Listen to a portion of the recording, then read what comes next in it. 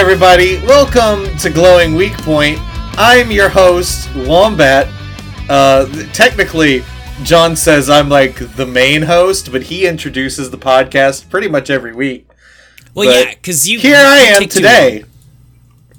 I do take too long, but today we just kind of sat around in silence for a few seconds, and I was like, "Well, we have nothing else to say, so let's get this started." Hi, John. How's it going, Wombat? What? I'm tired. What's your glowing weak point? It was my birthday the other day. That one was easy. It was. Yeah, it was like 2 days ago. 2 days ago. Yes, it was 2 days ago. And how'd that go? It went great. I went to an art museum, and that was nice. Got to see lots of cool art things. One of the favorite installations was in the modern section, and they had this concave mirror. It was a bunch of little small shards of mirrors all focused out towards you. And if you stood at a certain point, you could see like your face in every single mirror. And if you said anything, all of the audio got focused back into your ears. So it sounded like when you talk into a mic and it feeds back into your ear immediately. And it was trippy. It was real weird. Yeah. Yeah. Cool. Also went to the aquarium, because we've got one of the largest aquariums in the world here, and that was pretty cool. Got to sit there and watch some whale sharks swim back and forth. Yeah. Whale sharks are cool. Mm-hmm. Yeah. Sharks are cool. Whales are cool. When you combine a whale and a shark, some things that are cool don't combine well, but a whale and a shark, they combine well. Okay. Yeah, I'll agree with that. What about you? What's your glowing weak point? Ooh, man. I'm going to use one that I meant to use for last week, but I don't think I did.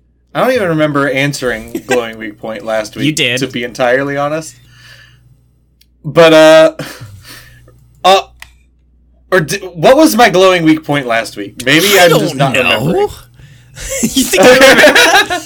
I remember asking you and you answering. I don't remember what you answered with, but I remember you answering. You know what? I think I did use this one already, so we're not gonna use it. Okay. My glowing weak point is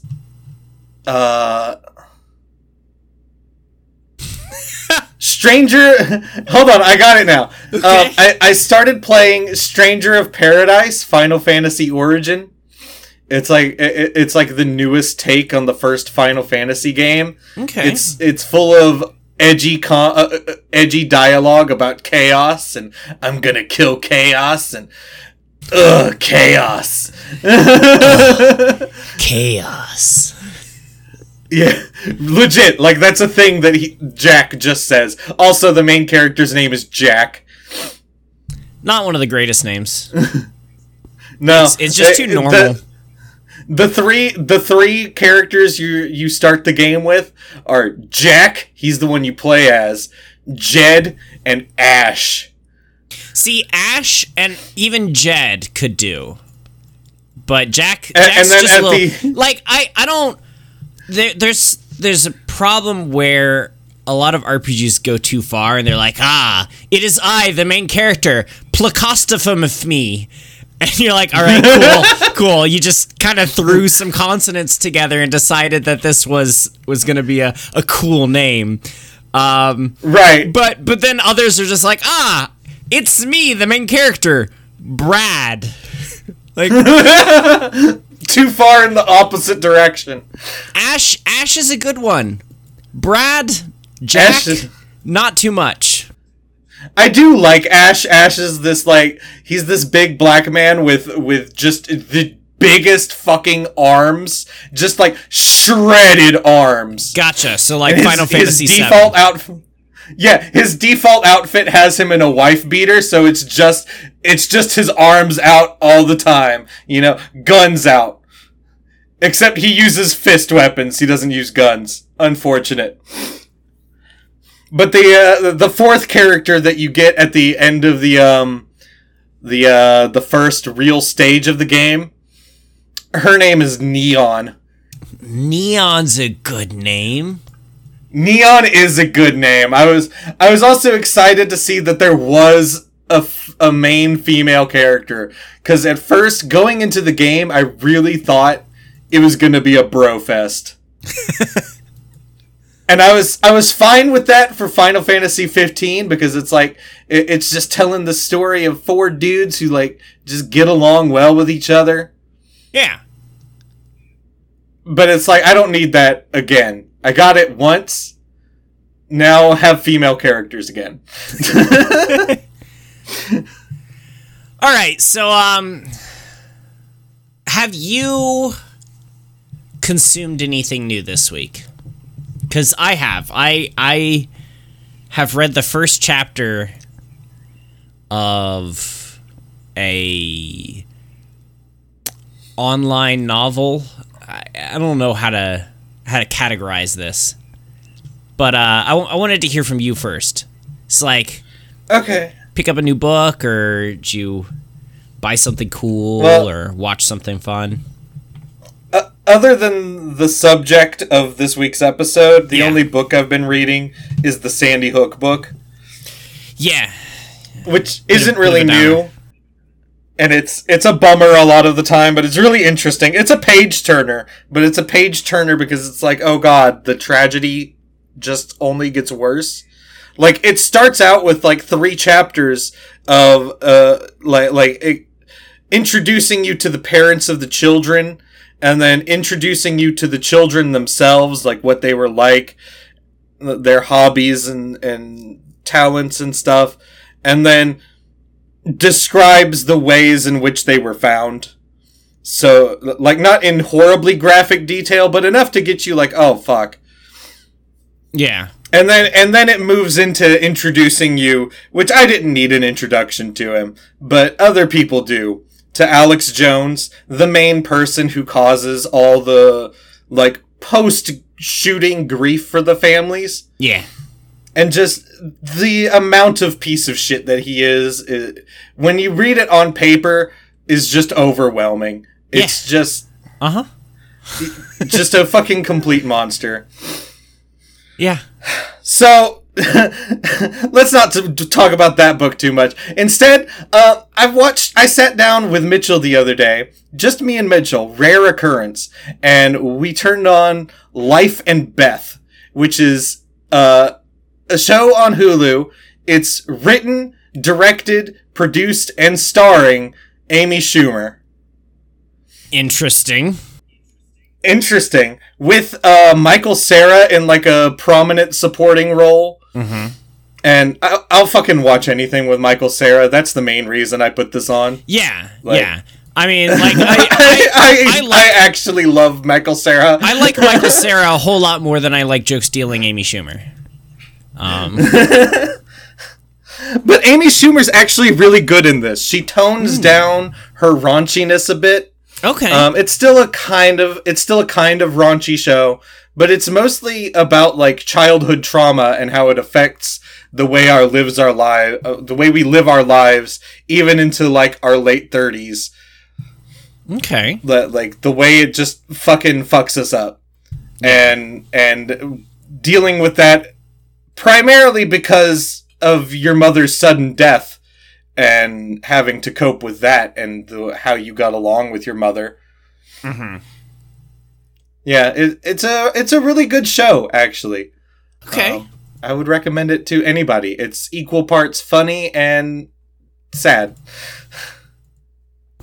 Well, tying in with the book that we're reading this week, I was trying to find something because I read it through, and we'll get into this later. I read it through, and then I didn't take any notes because I didn't expect to need to. And then I got to the end, and I was like, man, I really wish I could go back and find that one word that they used.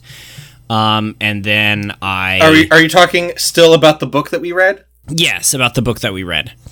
And so I went and tried Googling for it, because I know a lot of times you can search like Google Books and stuff, and it'll tell you whether the word's in there or where it is and stuff. And maybe I took a picture of the word you're trying to think of. You didn't. I looked through it. Yeah. I was hoping when I saw that, I was like, ooh, awesome. But no, I didn't see it. I guess it didn't stick out to me in the same way it did to you. Yeah, and I meant to go back through the book and look for it, but I couldn't be bothered. That's a lot of effort for it is for this shit. But while I was doing that, I ran into a forum where this person is writing a book called Isekai Free Space, which is reborn as a space mercenary with the physics of the game Descent Free Space, with less dubious consent and more useless lesbians. That's what they say. Like, that's it sounds better. I could really do with less dubious consent. Correct. Same.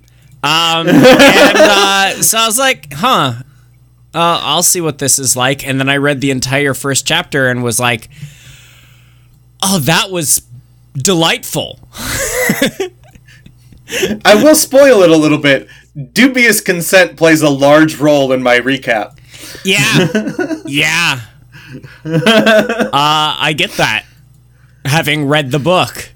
So yeah, I read that, and that it was good enough that I got through the first chapter and was like, well, I have other shit to do today, so let me bookmark this for a later date.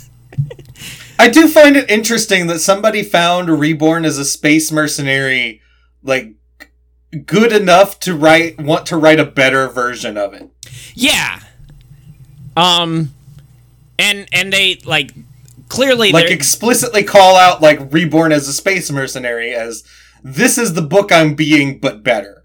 Yeah, but they're using the mechanics of an actual game that exists, so they're, like, using the world and mechanics of that game, but they're also taking a lot of inspiration from just the fact that Reborn as a space mercenary, the way that they isekai them in. I don't know that it goes beyond much further than just the way they get isekai'd in, as in, like, in Reborn as a space mercenary, you get isekai'd in having all of the skills and starting out with the ship and stuff, but not knowing necessarily how the culture works around you. And this is the same way, except even better.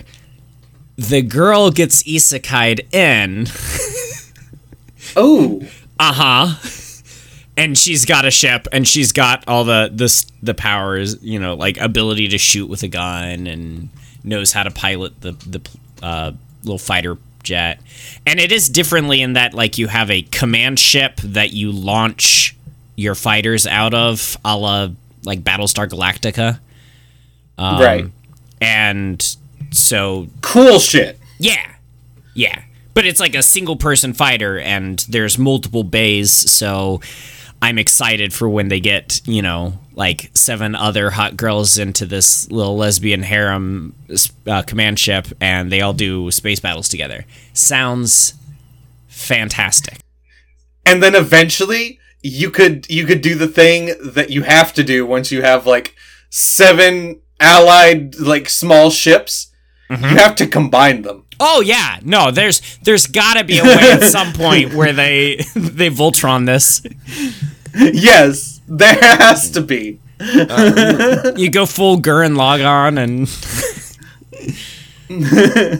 Yep. Looking forward to that. Their ships are the ships that shall pierce the heavens. Yeah. All right. Well.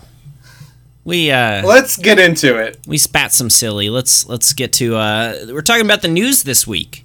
Wombat didn't want to. Well, we said we were going to talk about the news, and then last minute Wombat was like, I don't want to. There's nothing interesting that isn't a bummer is the problem. Yeah, but I am not caught up on all my anime. So we couldn't talk about anime. So we have some last minute news we can talk about. Like, let's start with this one that I found literally this morning. It was posted to Kotaku at 2:40 a.m. That's how recent this news is. So the Embracer Group, which is this like big like maw of video game publishers, already owns like Gearbox and THQ Nordic. They're purchasing Crystal Dynamics, Eidos Montreal, and Square Enix Montreal from Square Enix. Yeah. Like those three things, which also gives them ownership of Deus Ex, Tomb Raider, Thief, the defunct Legacy of Kain, and also Crystal Dynamics is the studio that made Marvel's Guardians of the Galaxy, that game. Okay. Yeah. Yeah. So they're getting a lot there, including at least one really good studio. Mm-hmm. Yeah, one really good studio at least, and also quite a few really popular like copyrights IP. there. Yeah, that's the bigger get there, I think. Like Deus Ex is a big one. Legacy of Kain is a big one. Tomb Raider, big.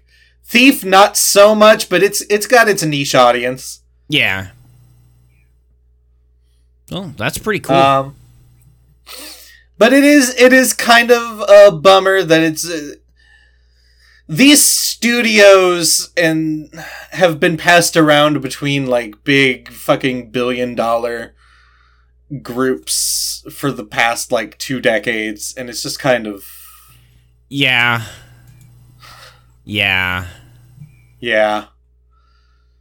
And the Embracer Group seems like somehow even bigger than Square Enix. Like just a real black hole of a company.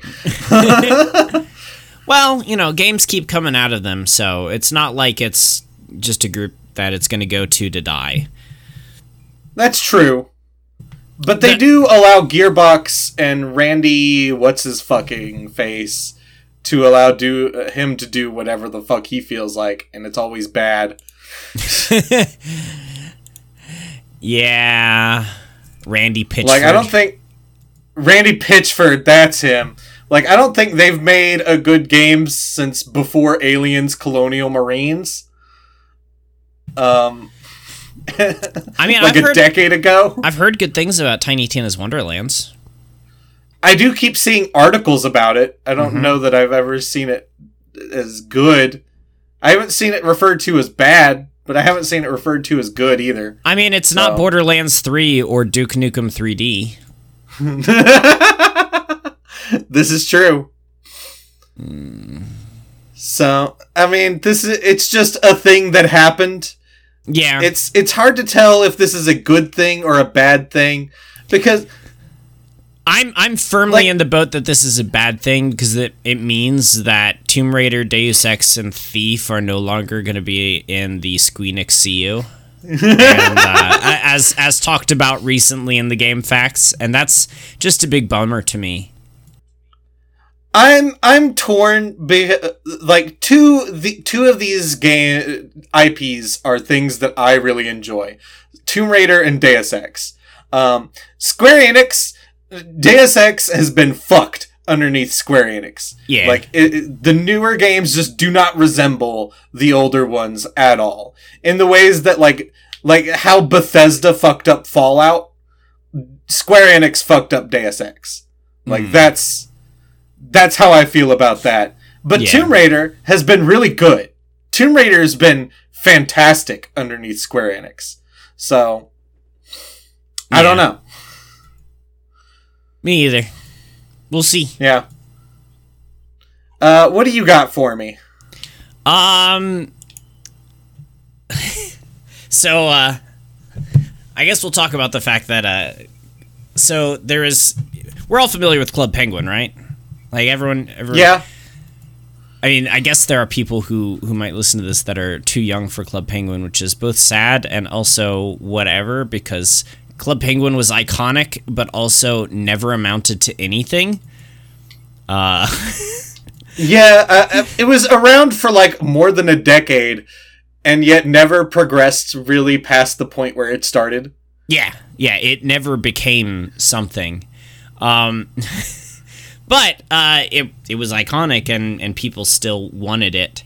So there have been quite a few versions of it put back on the internet, and they occasionally get taken down.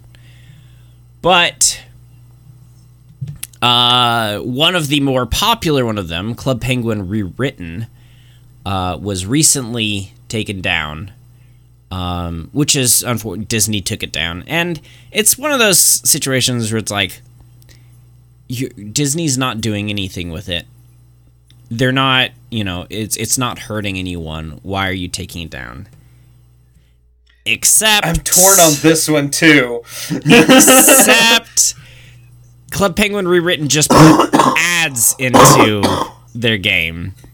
Right, they were making money off of it. Yeah, and you could make an argument that, maybe they weren't making money off of it. Maybe it was just enough to cover the, hosting and licensing, all that stuff. Well, there's no licensing. Right, maybe they weren't making a profit, but they were making money. Yeah.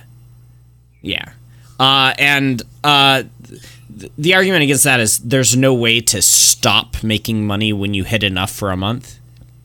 Like, yeah. Yeah. When you put ads in, you make however much the ads make you. Whether you can't be like, oh well, we've made our quota. Let's take the ads down. Yeah, you can't do that. No, you could say, oh well, there's good months, there's bad months. Maybe they're holding on to it for a rate. No, yeah, the potential for profit is there. Yeah, and that's why Disney came after Rewritten. Yeah, like I understand how hard it can be to do something like that, and you're throwing money away.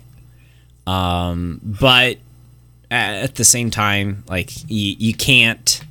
You have no rights to the IP, so you can't. You're already on shaky ground. Don't do anything to put yourself under threat there. So at first it seems like, and all the first day of these news, everything that was happening on day one of the news was all like, oh, we've got another case of a publisher coming in and taking down the servers for this thing that have been down for 20 years and they're not making any money off of it. What a bunch of dickheads. And then it was day two that they're like, oh, slight retraction. Apparently, right. The devs were just protecting themselves. The other guys are shitbags. Like, when I first read the headlines, my first point of comparison was another Metroid 2 remake. How Nintendo just like sent them a cease and desist, and it's like, well, we were just releasing this free fan game. Like, it was a shitty thing for Nintendo to do back then, and that was the point of comparison I had. And then I read the article, and I'm like, no, this is different. Another Metroid 2 remake wasn't going to sell me Bang Energy. Yeah. Yeah. And, I feel bad for the people who did AM2R because it was fantastic. It still is fantastic. I still have it on my computer and play it. But it's unfortunate that, like, they did just fine. It was a passion project for them, so they just did it for themselves. And, they ate the cost versus this. Yeah. And this is like, also... I understand the desire to want to recoup the costs, because hosting something because Club Penguin is technically like an MMO thing. It has like player interaction and stuff, so the hosting has to be expensive. Yeah. It's not nothing. Yeah. The sad bit about this is, though, that, like, you can recoup those costs when tax day comes along, because you can claim it as a hobby, or like, and since you're claim not making the expenses as like a work-related expense. Yeah, or legitimately as a hobby. Like, you can have hobbies and claim those as expenses and get a lot of that back, if not all.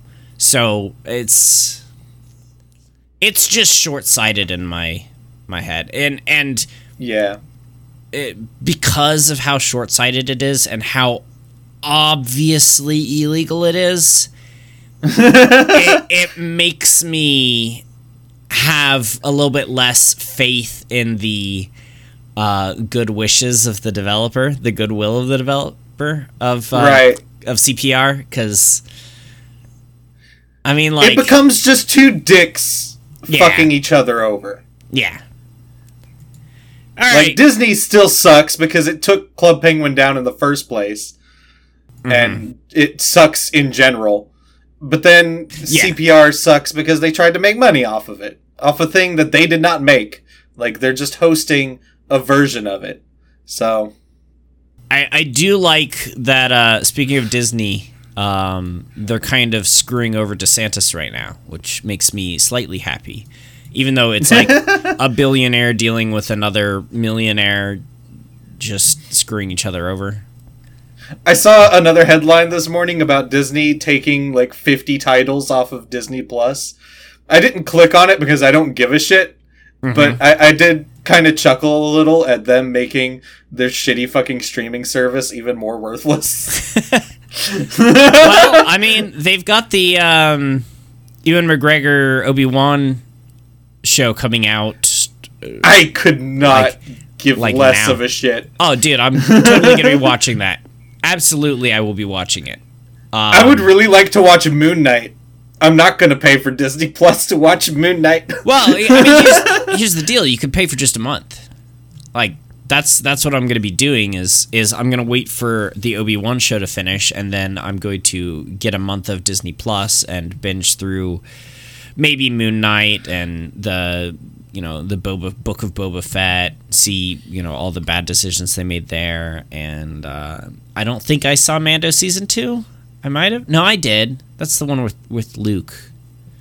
But yeah. Yeah, that one ends with Luke. Yeah.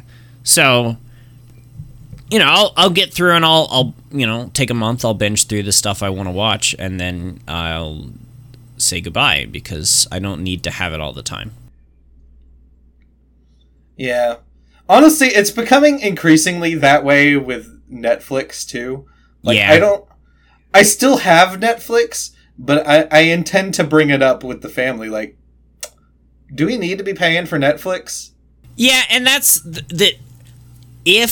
so right now, I think there's like 20 movies that we have on our watch list that are all like, yeah, we should watch Cyberpunk, because I've never seen what is it? What is the Cyberpunk? Blade Runner? Blade Runner, thank you. I've never seen Blade Runner. I feel like I should probably see Blade Runner. But every time I turn on Netflix, I'm like, I don't want to spend 3 hours watching a movie. Or like, I've never seen Top Gun. I really should see Top Gun. I get so bummed out looking at movie runtimes these days. I'm like, can a movie be less than 2.5 hours long? Any movie. But, like, aside from movies, we've watched, like, we just finished rewatching Deep Space Nine for the second time. It's a fantastic show, and it ends on a weird point. We wish it would have continued. But we watch Cobra Kai whenever that comes out. It's a big family event whenever Cobra Kai comes out. Yeah. But, I mean, when it comes to things that are Netflix originals that we care about at all, it's pretty much just The Witcher. And I stopped caring about that one. Yeah, well, we like the setting. They killed Eskel, and I was like, fuck this show. It doesn't matter. I saw so much shit about that, and I was like, Eskel has basically no bearing in the books. He doesn't matter. Why? Oh no, he's more important in the games. That's the thing, is people get attached to him in the games. Yeah, that's care. Why people got mad. I don't care.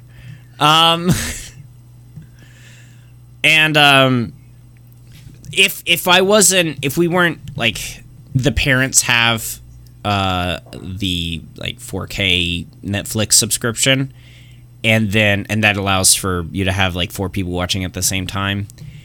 Right. We split it 4 ways between, the parents and the siblings. So I'm paying way less per month for Netflix than I would even just getting it a couple times a year. So like, if I was personally paying for it, then yeah, absolutely. We would do that on a monthly basis. But despite the fact that I'm pretty much not using it very much right now, it's just dumb for me to say no to it.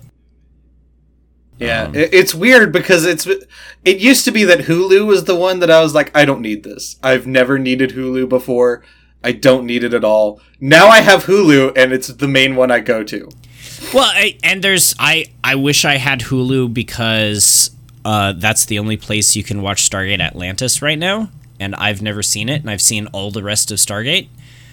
So I really... You can skip Atlantis. Oh, no, it's got...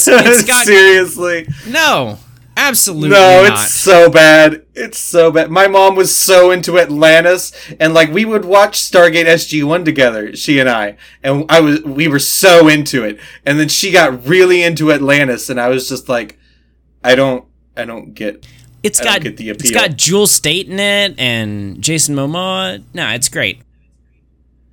I'm an Atlantis hater. Okay. Have you tried again since you were a child watching it with your mom?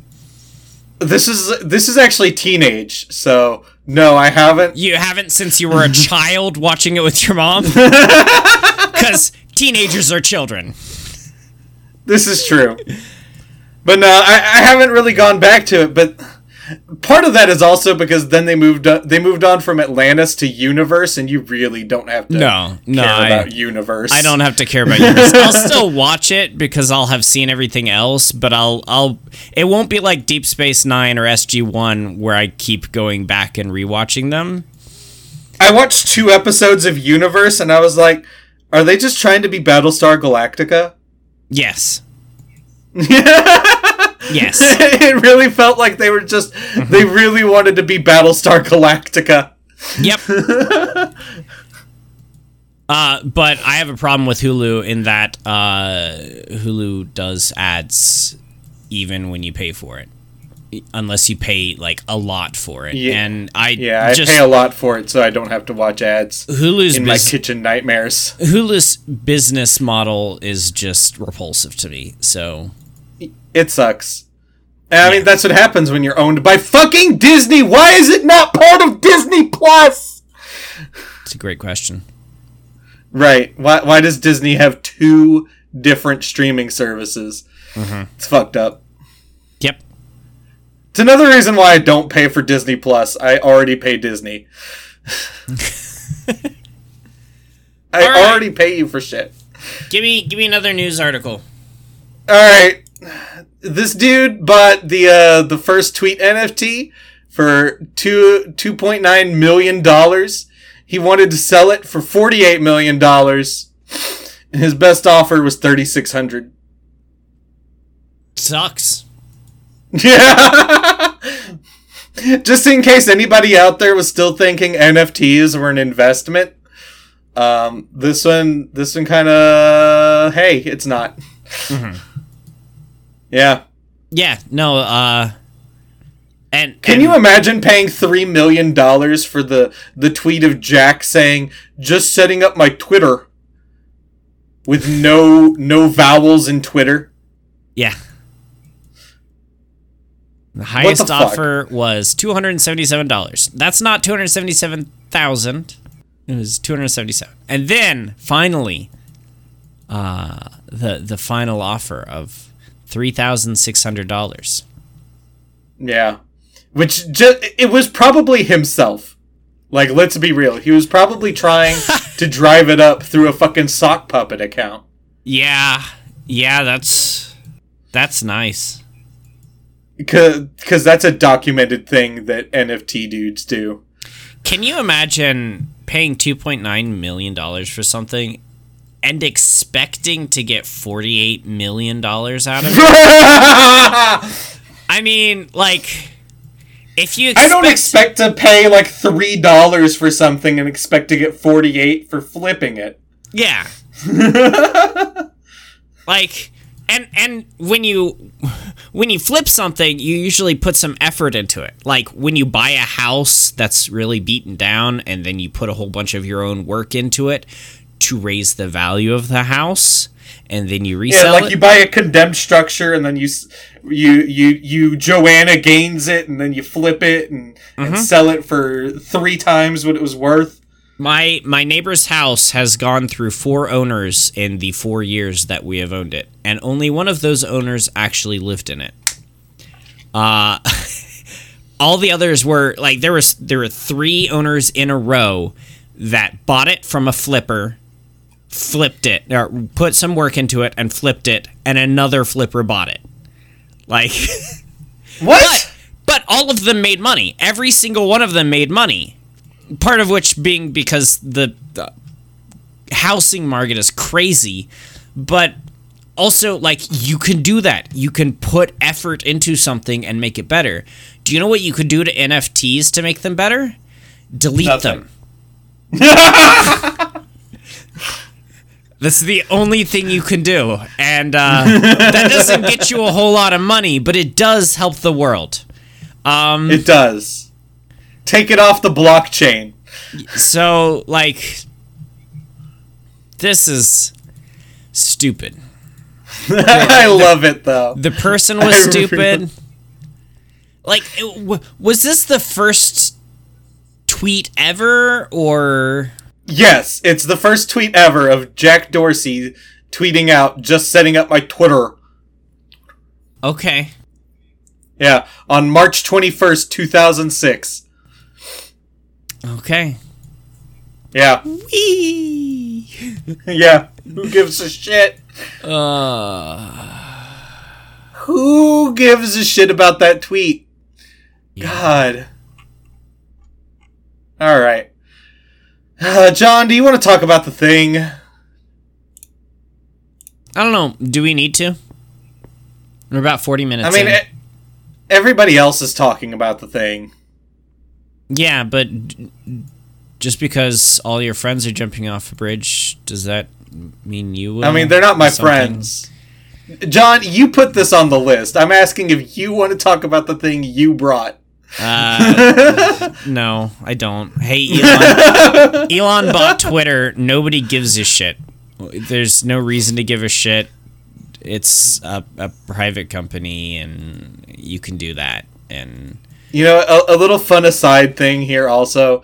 This is actually a local news story for me. Can you imagine that? Some dude in Austin offered Elon 100 acres of land if he'll move Twitter's headquarters to Austin. Yeah. I hope not. Let's make this area even worse. Going back to the housing prices, we're selling our house right now, and Cadence bought this house for $60,000 in 2017. Yep. I don't think I'm allowed to tell you how much it's being sold for, but the offer was more than twice that. Yep. And the house is only marginally better than when she bought it. I bought my house in 4 years ago. I bought it 4 years ago. It'll be 5 in a few months, but about a little more than 4 years ago. The price for the house has gone up. The estimated value of the house has gone up almost 100%. Yeah. In like ours is more than 100%. in 5 4 years. years, and it's insane. Like, I don't know what it is over there, but over here, it's because everybody from fucking California is moving to Austin.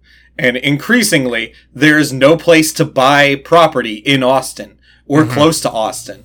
We're an hour out from Austin, and this is where people have to move now to be, quote unquote, close to Austin. Yep. It's absurd. I hate it. Yep. I hate all the California people coming over. I hate them all. As you should. Yeah. All right, let's talk about game facts. It's another food one, I'm guessing. UFO common yakisoban. Oh, we didn't do the little sing-song. Game facts! I mean, we don't have to. UFO common yakisoban Kettler no Kuroi Inbo is a beat-em-up game for the Super Famicom developed by Kid Corp and published by DenZ. Mm-hmm. Does this become an English language game eventually? No, it doesn't. Okay. It is Japanese only. Okay. In UFO Common Yakisoban, you play as the titular character Yakisoban, a masked hero for Nissin Food Products Company Limited. I hate. Fighting against the forces of Kettler and his dark conspiracy to kidnap Yakisoban's fiancée. Yep. I hate corporate culture. You know, 100 years ago, John, 100 years ago, you would not have to be classified as a company limited. Yeah, 100 years ago, you also couldn't do a podcast. And the world was better for that also. It's true.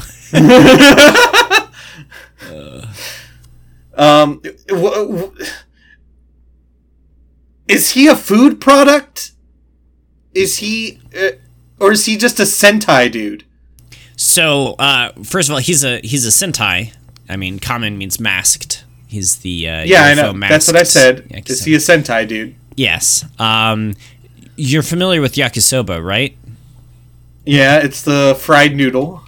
Yes.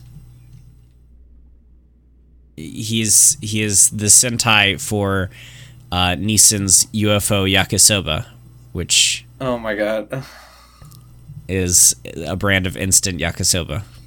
You know, this is actually pretty on brand for this season, considering one of my favorite anime has just the Gelato 5. Uh-huh. Yeah. Correct. Red Gelato! I love the way he says it every time. In addition to the usual repertoire of kicking, punching, and jumping, you know, Sentai shit, Yakisoban also uses his sauce beam and his tempura ball bomb special attacks to defeat anything in his path. With special moves like the Nori Flash that freezes enemies, that sounds dirty, or his trusty Yakisoban unicycle, Yakisoban can easily get to the finish and rescue his fiancée. You stumbled when you got to the word unicycle. I did a little bit. It's a mouthful. Yakisoban unicycle. It doesn't flow. Well, they don't use the word unicycle. They use a different word that... Some Japanese shit. Yeah. Yeah. From 1993 to 1995, Nissin Foods ran a series of TV advertisements featuring UFO Common Yakisoban. I fucked up again. Yes, you did. It's the second time. And his continual battle against the diabolical Kettler, who aims to monopolize kettles, thus keeping hot water from the instant ramen-loving masses. Then just use a pot. Yeah. You don't need a kettle to make hot water. Just use a pot. Pots boil slower, and they're harder to pour, and yeah, less precise. But if you don't have a kettle, like I don't have a kettle, just use a pot. How do you not have a kettle? I've never needed one, really. I have 2 kettles. There's no reason to have 2 kettles. One for the stove, and I have one that's it's got a built-in hot plate. Backup. Yeah, it's electrical. Yeah, I can't remember what anime this is, but there's a character in some anime who always buys like 3 of each book that he gets. It's 1 to read, 1 to keep, and 1 to give to people.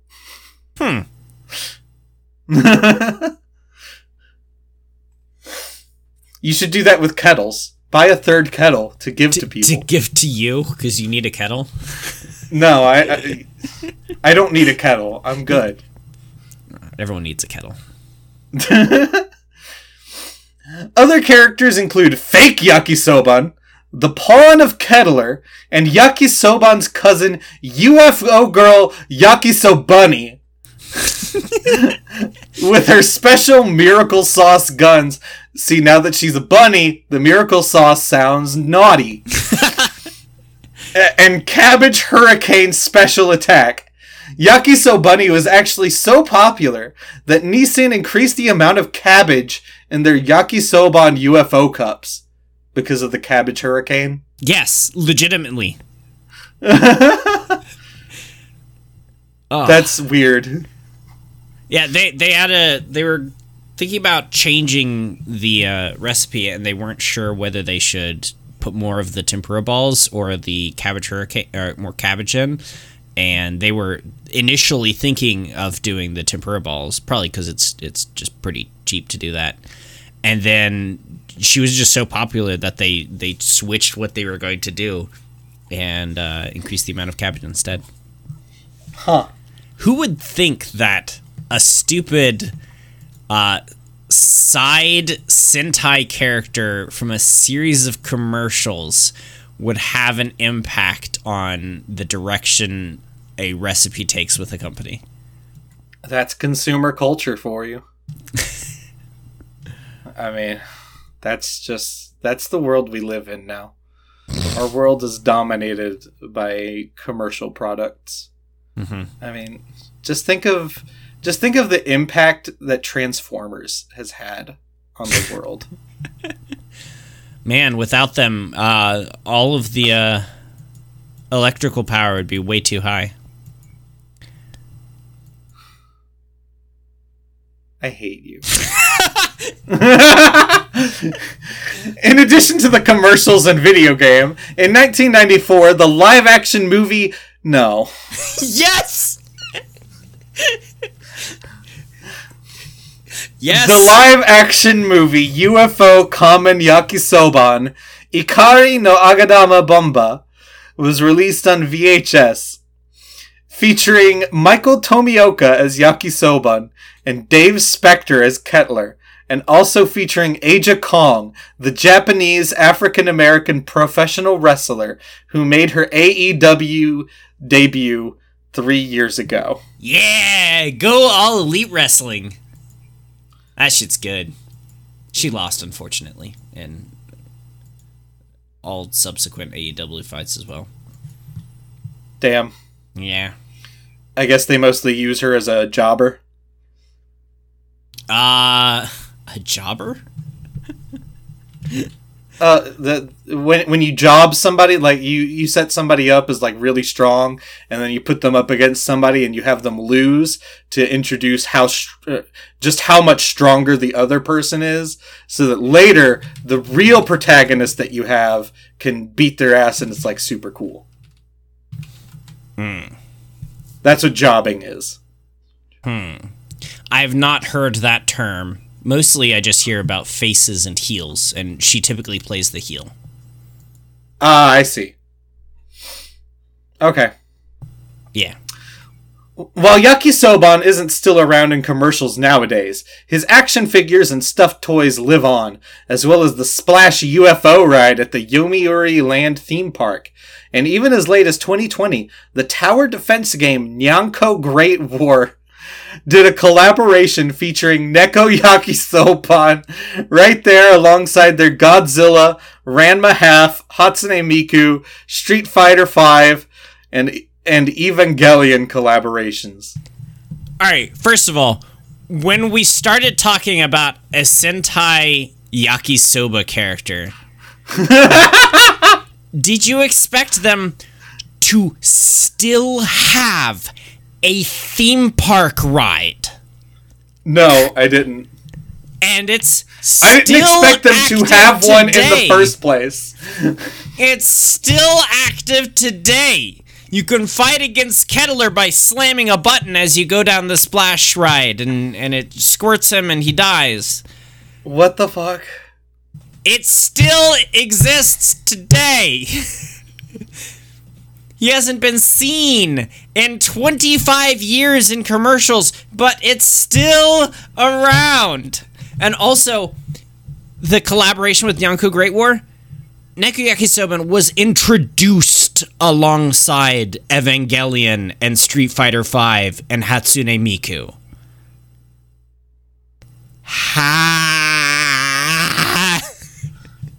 I don't like this. I don't enjoy this, John. Every single... You know what? Go ahead. You know what I enjoy even less, John? Is that this next segment ends with just 2 words, and I know you have shit to say about it. We'll get there. I know you have something to say about this, so let's get through it. Kid Corp is an interesting developer, as in their over 100 games, the majority of them have been visual novels, including such illustrious games as Pia Carrot e Yokuso, a summer restaurant job game where you screw all the girls in the restaurant. Shisen, a love story where you have sex with your sister-in-law, a girl with an incurable disease, and several other girls. 6 Inch My Darling, we're skipping this one. Why are we skipping that one, John? I don't want to skip it. I want to hear about 6 Inch My Darling. Hey, can you guess what the 6 inches are? Your dick. Actually, it's the size of the girl. Oh no. Yeah, we're skipping this one. Kiss Yuri, where you are all of these sex games? Milky Season. And that was just the facts. No, John. That's your name now. John? It's not. What is Milky Season? In Milky Season, the player controls a young student who got appointed as the head of the girls' dormitory. This, in turn, will put you into many awkward and romantic situations where you can select how the story will branch and which girl you may fall in love with, based on your choices during dialogues. Okay. What's the gimmick? Why is it called Milky Season? So anyways, let's get on to our light novel recap. John. I'm going to Steam. It's not on Steam. You don't think it's on Steam? No. Dreamcast and PlayStation. It got released in 2002. Oh wow, it's not on Steam. Okay, I'm going to Google. There are so many of their games are just hentai games. Like, even really old ones for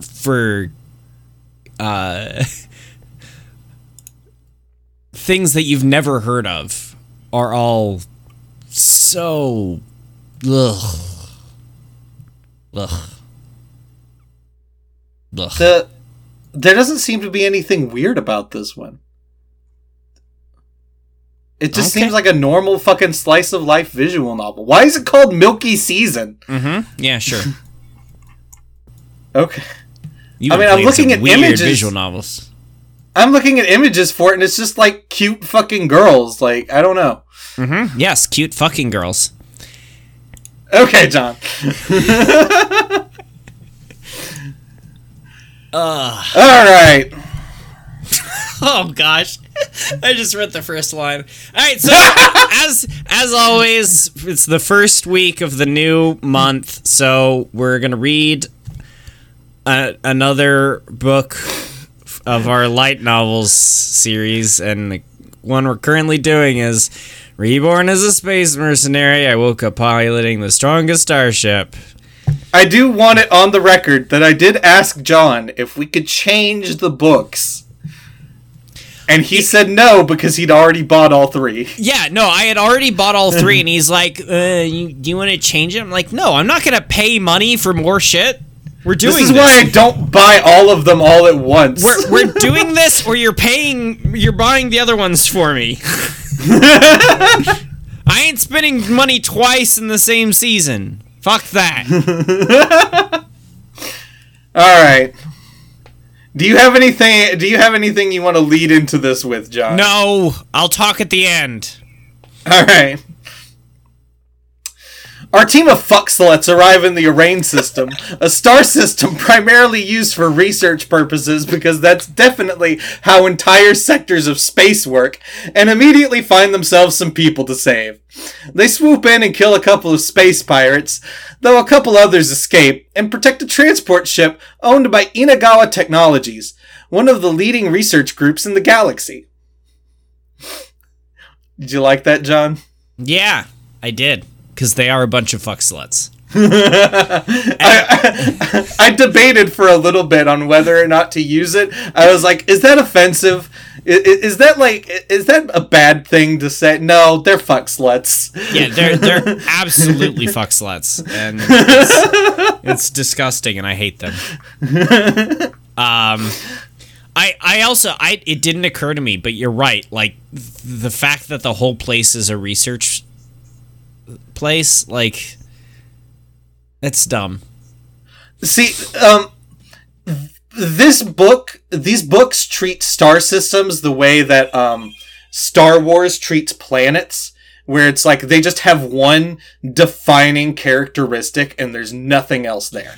Yeah, that's what makes Naboo so cool, because there's actually 2 different cultures alive on the same planet. And it's the only one. Yeah, that's correct. It is the only one that is interesting. Because Tatooine is just a desert. Coruscant is just a city. You know, we should... I mean, I think literally everyone can agree with this, that we should stop being on Tatooine. There's... Yes. Everything is on Tatooine. No, we're done with Tatooine. Please, stop.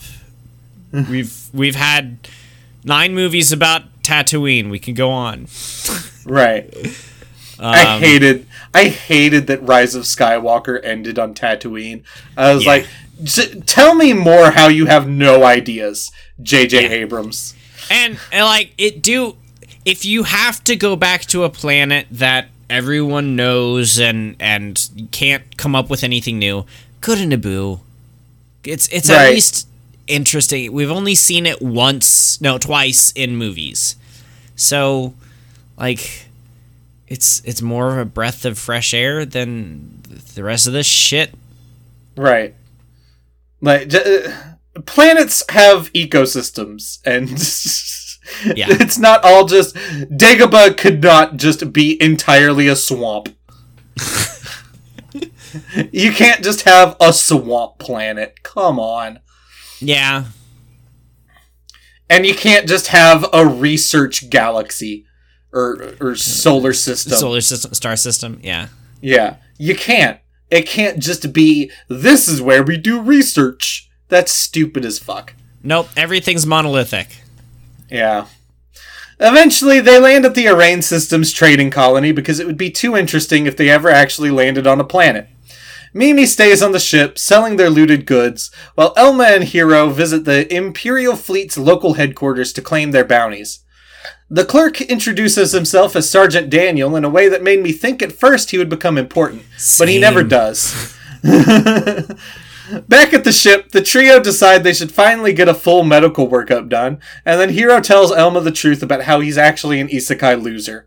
Now, this is the part that shocked me. I did not expect him to actually come clean. What actually shocked me more was that he tells Elma and not Mimi. and never gets around to telling Mimi.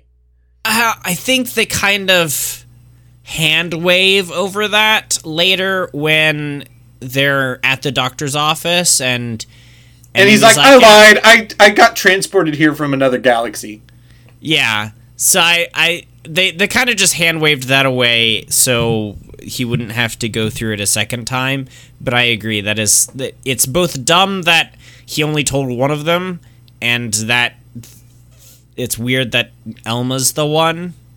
Yes. And it is also weird that he told them at all. You're right. Yeah, I really did not expect him to tell them.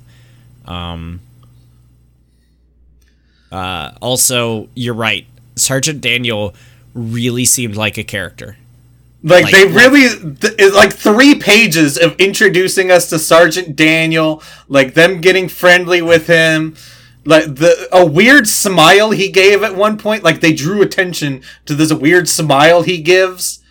Yeah. And I'm like, okay, so he's going to be important in some way in this book.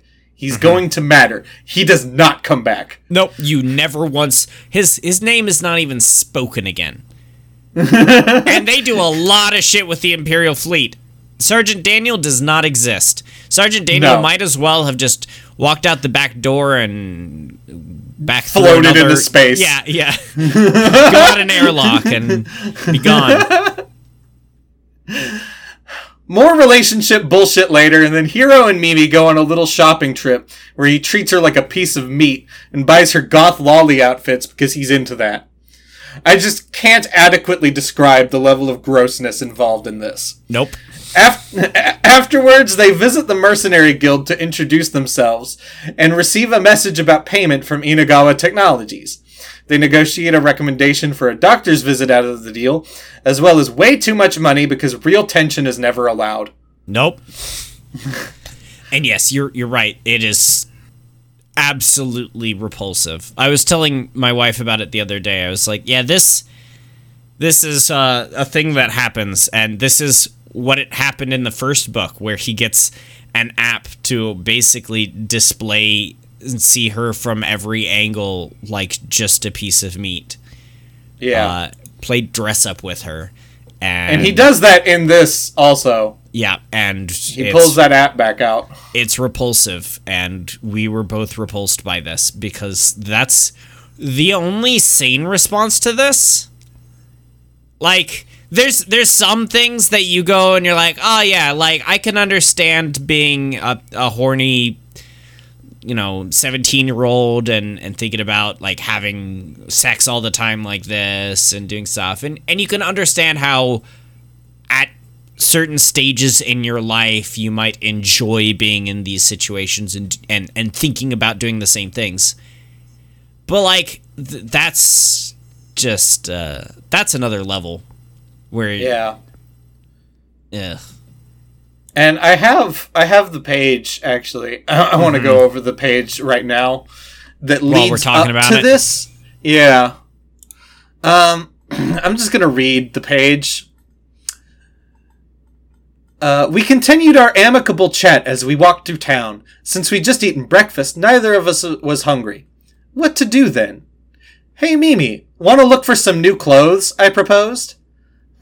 We could, but I think my current clothes should be enough for me. Come on, let's get you something fashionable just for fun, I said. I'd love to see you in one of those dresses. I gestured toward a girl in one of those gothic Lolita dresses, and Mimi instantly went red. What? Did I say something weird? Oh no, I'm not sure if I could pull it off. Mimi flicked furtive glances between the girl and her own feet, pointedly ignoring me. She doesn't want to do this. Correct. Psh, no way, I said. You'll look great. Come on, let's give it a try. You did the research. Do any of the shops in there have stuff like that? Yes, but... I grinned. Mimi's smile turned into a tight wince. Give it up, Mimi. You're gonna look great. Yep. That's fucking abusive shit. Yes, it is. Oh, and that's... her being in a gothic Lolita dress is one of the several times where they just go ahead and fill the entire page with a picture of her. And, yeah. Yeah. Tits bursting out. Yeah. This at least 15-year-old. Yep. Yeah. Because gotta remember that about her. All we know about her age is he thought enough about how young she was to look into whether it was illegal. And we know she's 15 at least. With a sigh of relief, he said, "Whew, she's Safe. legal." Yeah. That's gross. Yeah. Okay. They go to Inagawa's doctor offices and meet Dr. Shoko, who has Mimi tier big tits. Again, the book says this. This isn't me.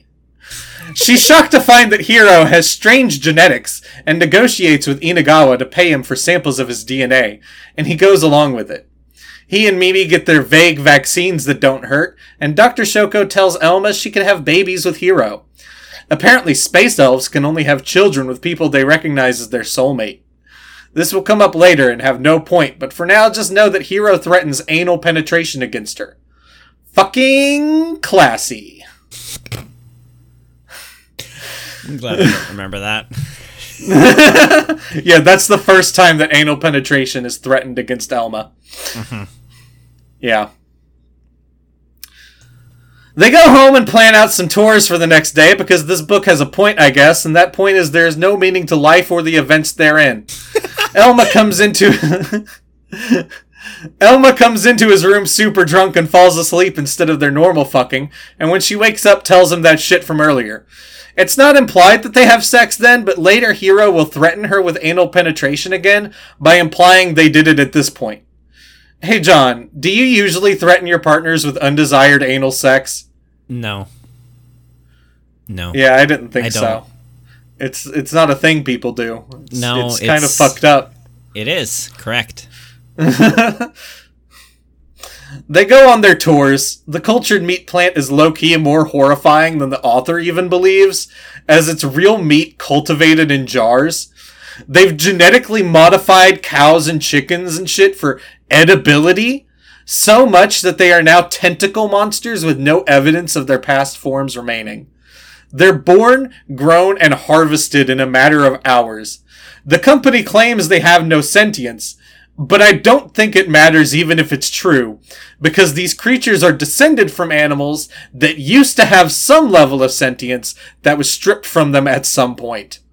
Yep. Moving on from those crimes against God, they tour an algae factory that at first scares the trio because they use the same building as the first place. But the tour is much more normal. It's just vats of algae that they throw human compost on to help grow, and then they churn it into paste. Sounds gross, but pretty normal and efficient. Whatever. Yeah, I had no problem with this. Like, I'm not a scat person or anything. I hate poop just as much as the next person, but this just makes sense. Like if they were lying to the populace about it, I would have an issue with it, but they're not. They have very public tours. And this isn't like, Soylent Green is people. This is just it's just intelligent. Like what else are you going to do with the human compost? Like the thing this reminded me of the most was in Snowpiercer when they find out that all the protein bars are churned up bugs. Yeah. And it's like really gross. Like that was fucked up because they weren't telling anybody that. Yeah. But this is just like whatever. Mm-hmm. Finally, they visit an alcohol factory and try fruit wine. It's fruit filled with wine. Cool. Elma buys a bunch of alcohol and Hiro judges her for it like a dick despite all his talk about how it's your money, you can do what you want with it. Hiro sucks is what I'm saying. This is also the point where he threatens her with anal sex again by telling her to abstain from alcohol for a week. I just really need people to understand that the main character, the hero of this book, threatens one of his sexual and business partners with anal penetration multiple times in this book, and actually followed through at one point, and she clearly is not interested and does not like it. This is shitty, fucked up behavior presented in a joking fashion. Yes. Yeah. Like I just... I really needed... Because it only happens a couple of times, but, like, it smears the entire book. Oh, yeah. Like, it's more than a couple of times too many. Because this sort of shit should never happen, ever. Like, ever. If you want to have anal sex, like, talk with your partner and be like, hey, is this a thing you're into? And if they say no, then drop it. Yep. Yeah. Yep. The next day, Hiro goes out on his own and immediately has to rescue Dr. Shoko from a big dude in an alleyway. She had been transporting Hiro's samples to Inagawa's research department by herself, and she was accosted and robbed. He is banned from going out on his own again because he literally can't do anything without having to save a woman. We're halfway through the book now, and the author remembers he should have something resembling a plot. Lieutenant Serena, now Lieutenant Commander Serena, shows up, having followed Hiro to this system, and after some desperate attempts to recruit him into the Imperial fleet, hires him to teach a unit she's forming exclusively to hunt space pirates. Hiro agrees to it because it's easy, danger-free money. He explains some super basic shit to the unit, teaches them to bait out space pirates, and when they catch on to the trick, helps with another base attack. I said this was a plot, but it's actually the most boring part of the book. Agreed. And when he said desperate attempts, we're talking some serious desperation. Like depressingly desperate. Groveling. Like, it's gross how desperate she is. Yeah. Like, I hated this new characterization for Serena. Because in the first book, she was actually kind of cool. In this book, she becomes a loser.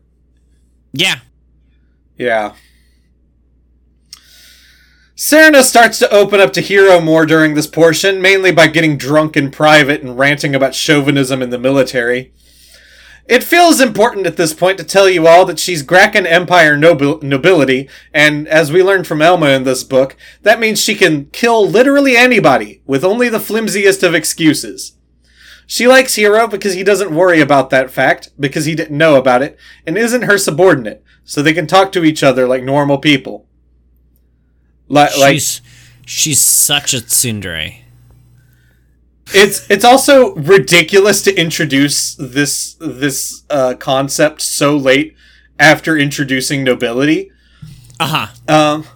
Where's the passage? Because I have a picture of this also.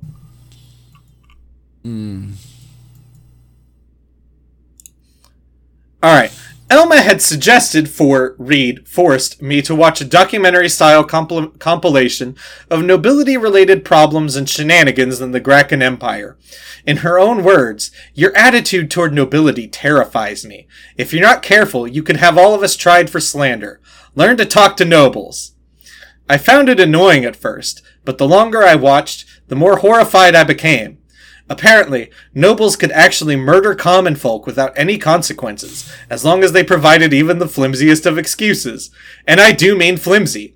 Stuff like, they were a villain, they insulted me, and I did it to avenge the Graken Empire.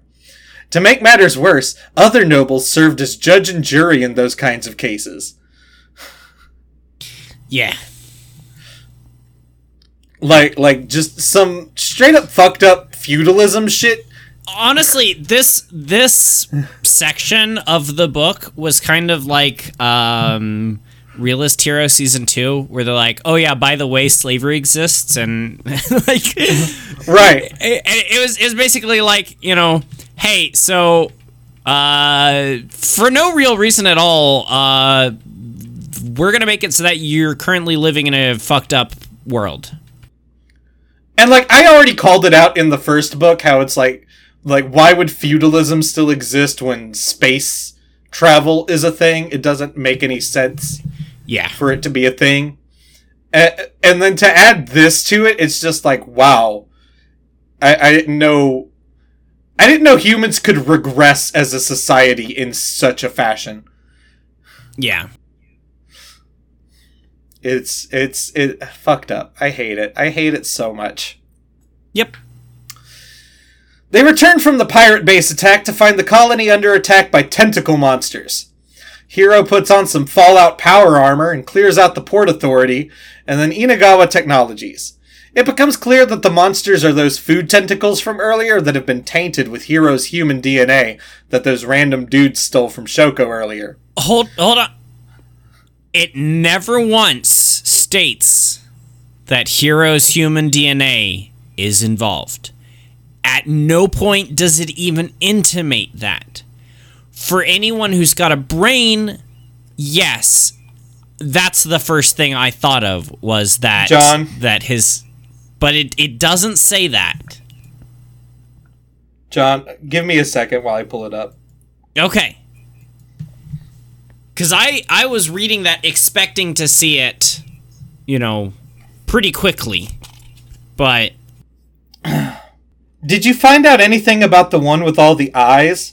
Dr. Shoko's smile wavered. Looked like all we still knew was that it was fast as heck and could regenerate. Ah, whatever, I said.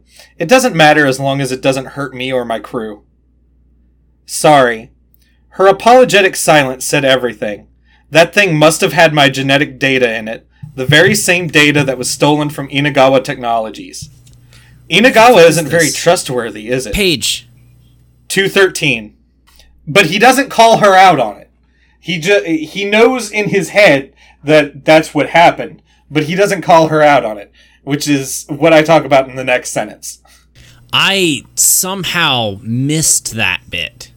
Because I was looking for it throughout all of this, because, it's pretty obvious to the reader that, yes, they must have had his DNA in it, but...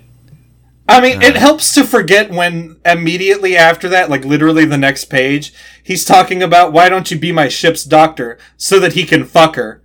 Mm-hmm. And then she turns him down because the author has written themselves into a corner with all the bullshit sci-fi med pods and shit. So there's no reason for a ship's doctor to be a thing.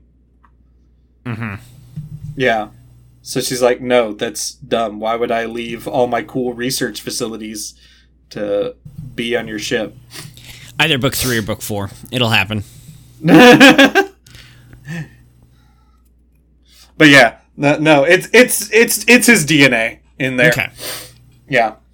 For some reason, he doesn't force them to acknowledge this and pay him the 30 million ener he's owed under these circumstances.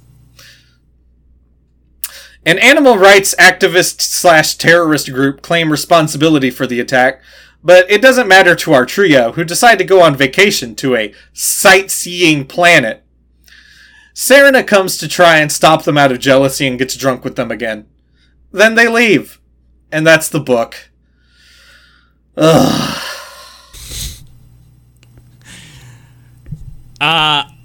Next book, do you think Serena's joining the crew? No, I don't think so. Okay. So, book 4, book 5, something like that. Oh, it's Serena? Serena. Yeah. Serena might. Okay. Yeah. I was thinking next book. She's going to do something to get in trouble, and then, she'll come running to him. So, I have 2 things to say about this book. One, it has been more than a month since I read the last book. And yes. I did the right thing after reading the last book, and I basically tried to forget as much as possible about the book. Did everything possible to just not have it in my brain at all. Okay. And when I came back and read this one, it was all right there. I actually enjoyed it. Oh yeah, you enjoyed this one? I got through the whole thing. You've pointed out quite a few issues. I agree. Those were all issues that came up as I was reading it. But there was enough, like, the space battles were kind of cool. The interpersonal things were kind of interesting. I thought that it was the talk with what's her name, Elma, about the differences between his world and theirs, and they actually explained why he gets to fuck everyone on his ship, which I'll get to in a moment. I thought all of that was interesting, and it helped that for the most part they didn't double down every 5 minutes on the fact that Mimi is 15-ish. Mimi is honestly like barely in this book. Oh, really? Yeah, she really is. And there was only one thing that I as I was going through. I read through the entire book with disdain, expecting to hate it. And then I got to the end and I was like, well, that wasn't that bad. And it was then that I was like, oh shit, now I've got to pull out things to talk about. Because if I just hate the book, then I could just go in, ranting and raving at it. But there were actually good things. The one special thing that I tried looking for online, because it's a single word that was in the book, and I can't remember where it was, but I know it's in there. What's it in the context of? Maybe I remember this. It's in the context of Mimi, and the word is underage. Because they use the word underage to refer to Mimi. Oh shit! Did they?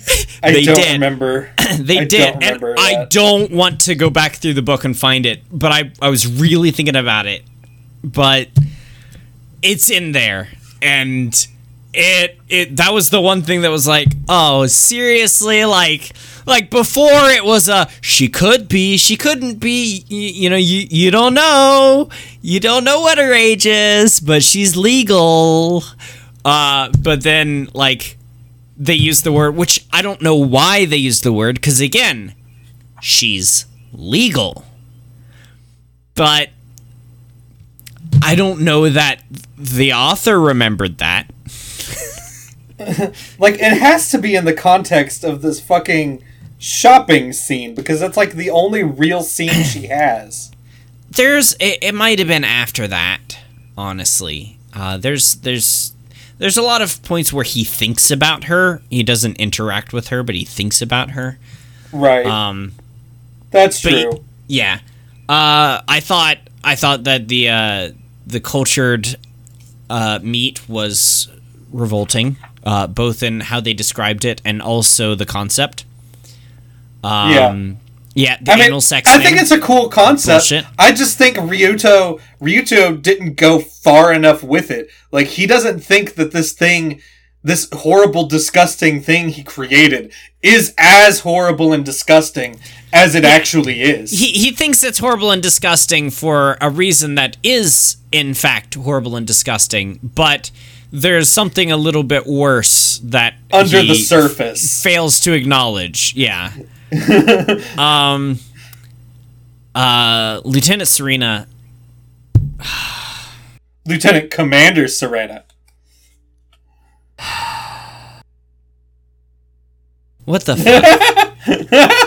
like goodbye, cool, suave, Lieutenant Serena from the first book, who really, for a lot of the book, had Hiro under her thumb.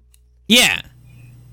And, hello, weak, weepy, whiny, complaining bitch. Drunken mess who really, she's horny for him, but also she just wants to control him. She wants to own him as in a slave. She wants to have complete ownership of him. Yeah. It's disgusting, and what they did to her character is disgusting, and it's a bummer. And I'm sad that we're absolutely going to be seeing a whole lot more of her. Oh yeah. You know. Oh yes. the next book, she said she's not gonna follow after him. She'll be there. She'll be there very quickly. Whether she's there with her troop of pirate slayers, or whether she gets kicked out of the military. Yeah, or like her pirate killers all get killed, and she's being hunted by the pirates because they were too good, so she's on the run and something. She's the damsel in distress.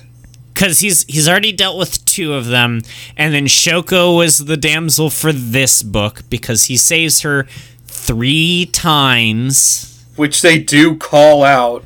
Yes. Also, with Shoko, you didn't mention the fact... Oh, you mentioned the fact that he wants to fuck her. Which... Yes. Alright, let me take a break from talking about Shoko for a second. His penis is far more in this book than it was in the last one. In the last book, he thought with his brain. He was thinking like, should I do this? Should you do this? I'll hold on to this money. I should do this tactical thing. He's fully embraced the idea at this point that if he gets a chick on his ship, he can fuck her. So he's like, let me get this chick on my ship. The only thing he thinks with is his penis now. That's the only thing that runs through his head. And he's a far less interesting character now. Yes, he's just a dick with legs. And every single female he sees is wonder if I can fuck her. How can I fuck her? What can I get her on my ship? Maybe I could just have sex with her. Oh, look, she's on my ship, but she's not a part of my crew. Could I still fuck her? The weirdest thing was when, like, the tentacle monsters are attacking the city, and he goes out and they're, like, straight up eating people, and he's like, but they're not those kind of tentacle monsters. I'm like, what the fuck? He's like, he goes from describing a twitching leg in one of their mouths to, but they're not those kind of tentacle monsters. Yes. Hey. What the?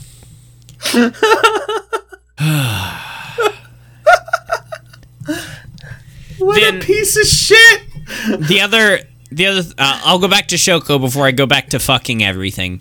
Shoko also is like throughout the whole book is like, will they, won't they? She's interested in him, but like maybe they will. When they get his DNA, they do it several ways. One of which is he has to come. Oh, I didn't talk about this. Yeah, he has to come, and so she puts him in a machine and doesn't tell him. This was also gross. This is actually where the anal penetration shit starts. Yes, he gets ass raped by the machine, and that makes him come, and they collect that. No warning at all. In the slightest. He just gets anally raped. I don't know if that was supposed to be funny, but he just got anally raped. And then, I glossed over it because, like, it's clearly just a normal function of this machine in their universe. Uh-huh. So she's like, oh, well, everybody knows this is how this machine works. Why should I have to tell him? Like, and then the other thing is, like, right after that, she's like, well, I should have told you about that, we could have gotten it another way. I mean, I could have helped you. So, like, she's like right there offering to jerk him off. She's like, I could have sucked your dick and I could have gotten it that way. Yeah, he's like, cool, so you're into potentially sucking my dick. And I don't know, that whole thing was weird. Shoko's definitely joining the crew within the next 3 or 4 books. I don't see how he does that, and it makes sense. She lost the DNA, so maybe she screws up again and Inagawa kicks her out. Maybe. There's 1,000 ways that they could do it. It just it feels weird to have that conversation at the end, though, to like put a final pin in it and say like, no, we're not going to happen, and then come back later and be like, but maybe. Yeah, I don't know. It feels weird to do that. Yeah, but it's gonna happen. And then the last thing I want to talk about was Elma. When Elma and Hiro have their talk, where he explains that he's been isekai'd and that he's an isekai loser like me, just in a different way. I watch and read isekais, and he gets to fuck all the girls. They talk, and Elma explains that, like, oh, because you weren't here, you don't understand all of the background for why things happen. Like, and he's like, yeah, like, why do I get to fuck all of y'all? And she explains that back before faster than light travel existed, when they moved from planet to planet, or before it got faster, it still took forever to move from planet to planet, or from solar system to solar system, and it took like a month or so, and most of the pilots were men. So when a man was going to go on one of these voyages, they'd invite a girl on, and then they'd fuck the whole time. And so nowadays, it's just kind of a standard thing where, you know, a holdover from those times. I was like, that makes sense. I can understand now a little bit more. I think it's contrived, and they could have done better with explaining this in the first book. It would make more sense to me if it had been in the first book, because it would have been a, like, oh, you don't understand, well, this is why. Versus now it's like, oh shit, everyone thinks that I just you know, have made a bad character and all they do is fuck. So let's put him on the ship. Yeah. No, he did make a bad character and all they do is fuck. Correct. he did do that. And this is a bad book. But in relation to this, I do have. It's my first screenshot I took. This happens in like the first 3 pages. This is in the prologue. Yeah. Ugh. One of the weirdest customs I learned was that women on a man's ship were instantly seen as his mistresses. Weird, right? It was weird to me too. But what could I do? I was still learning about this place and all its customs. So for now, I had to just go with the flow. No, you didn't! It's your ship! You didn't have to go with the flow. Mm-hmm. What? That's a choice you made.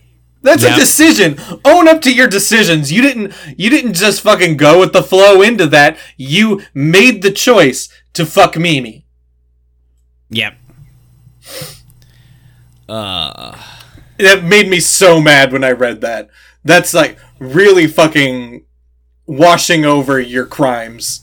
Yep.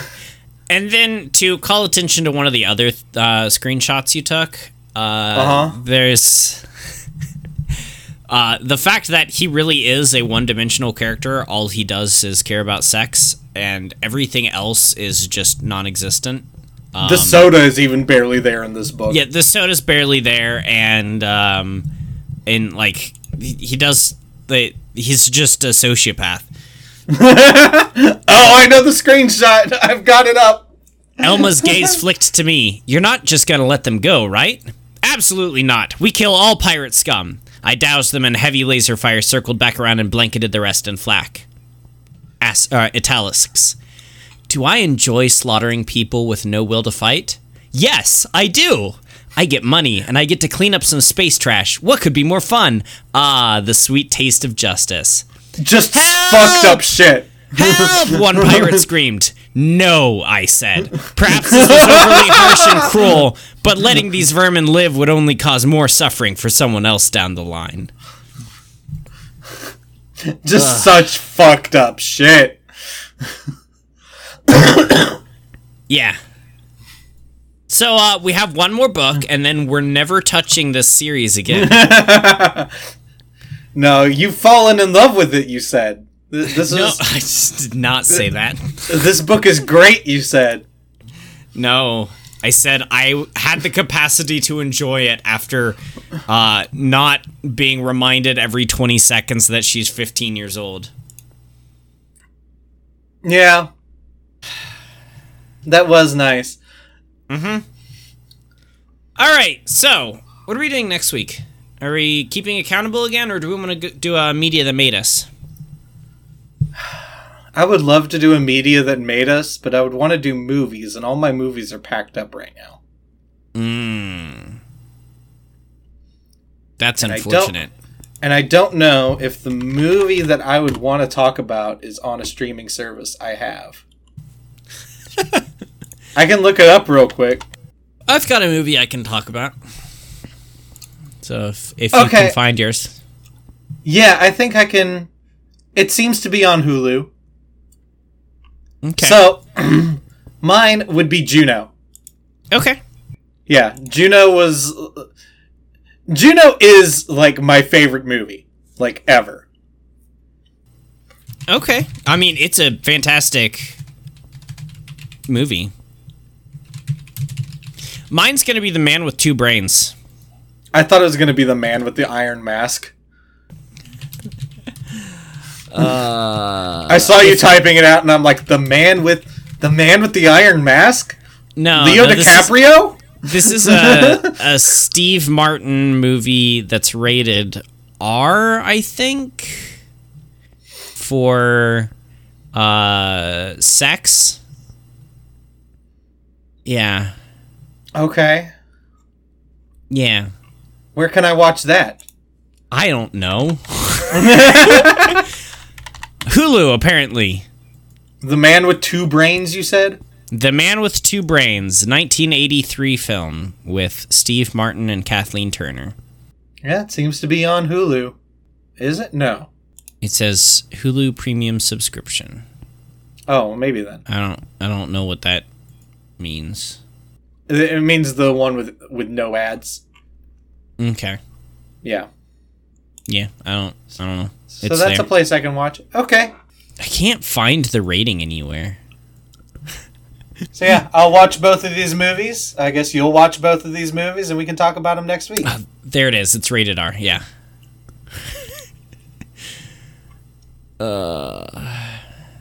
Yeah. All right. So where's the outro? Hey, what are you looking forward to for next week? Oh man, I don't think we did this last week, so I'm not sure if we did either. I'm looking forward to... I don't know, you go first.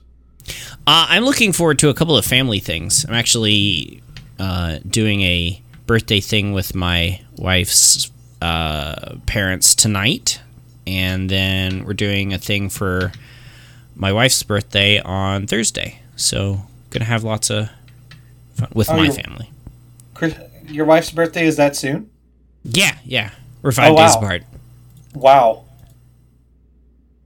Okay. I didn't know that. Yeah, but I'm like 3 years older than her, so. I'm looking forward to going clothes shopping this week. Ooh. Cadence said she would take me clothes shopping, and I need some pants that fit because I don't have many good pairs of pants left. I get that. Yeah. My favorite pair of pants ripped a hole in the butt a few weeks ago. I hate it when that happens. Yeah, it was like a gradual one too, so it snuck up on me. Mm-hmm. Yeah. Yeah. One day I was just wearing them, and Mitchell's like, "Hey, there's a hole in your pants." I'm like, "I know." Like, because there was a hole in them before, and we just like, it was over the pocket, so we just Sharpied in over the fucking hole because they were a black pair of pants. So it's like, just Sharpie in. People can't tell from a distance, whatever. But then they frayed more, and it was off the pocket. So, in the trash. So, time for new pants. Maybe a couple of shirts. Okay. Well, thank you all for listening along. I hope you didn't read this book. I hope you did. I hope no I one hope you. reads this book. I hope you suffer with us. Read every book with us. Well, I just don't want to give money to. I don't hate Ryuto. Ryuto in that way. I don't care. Ryuto can have money. Who gives a shit? Hey, share this with someone who really loves Maruchan ramen, not Nissan ramen, because that shit sucks. Let's go with Maruchan. Directly support the competitor of UFO Kamen Yakisoban. And, yeah. Thanks for listening. We'll see y'all next week. Bye. Bye.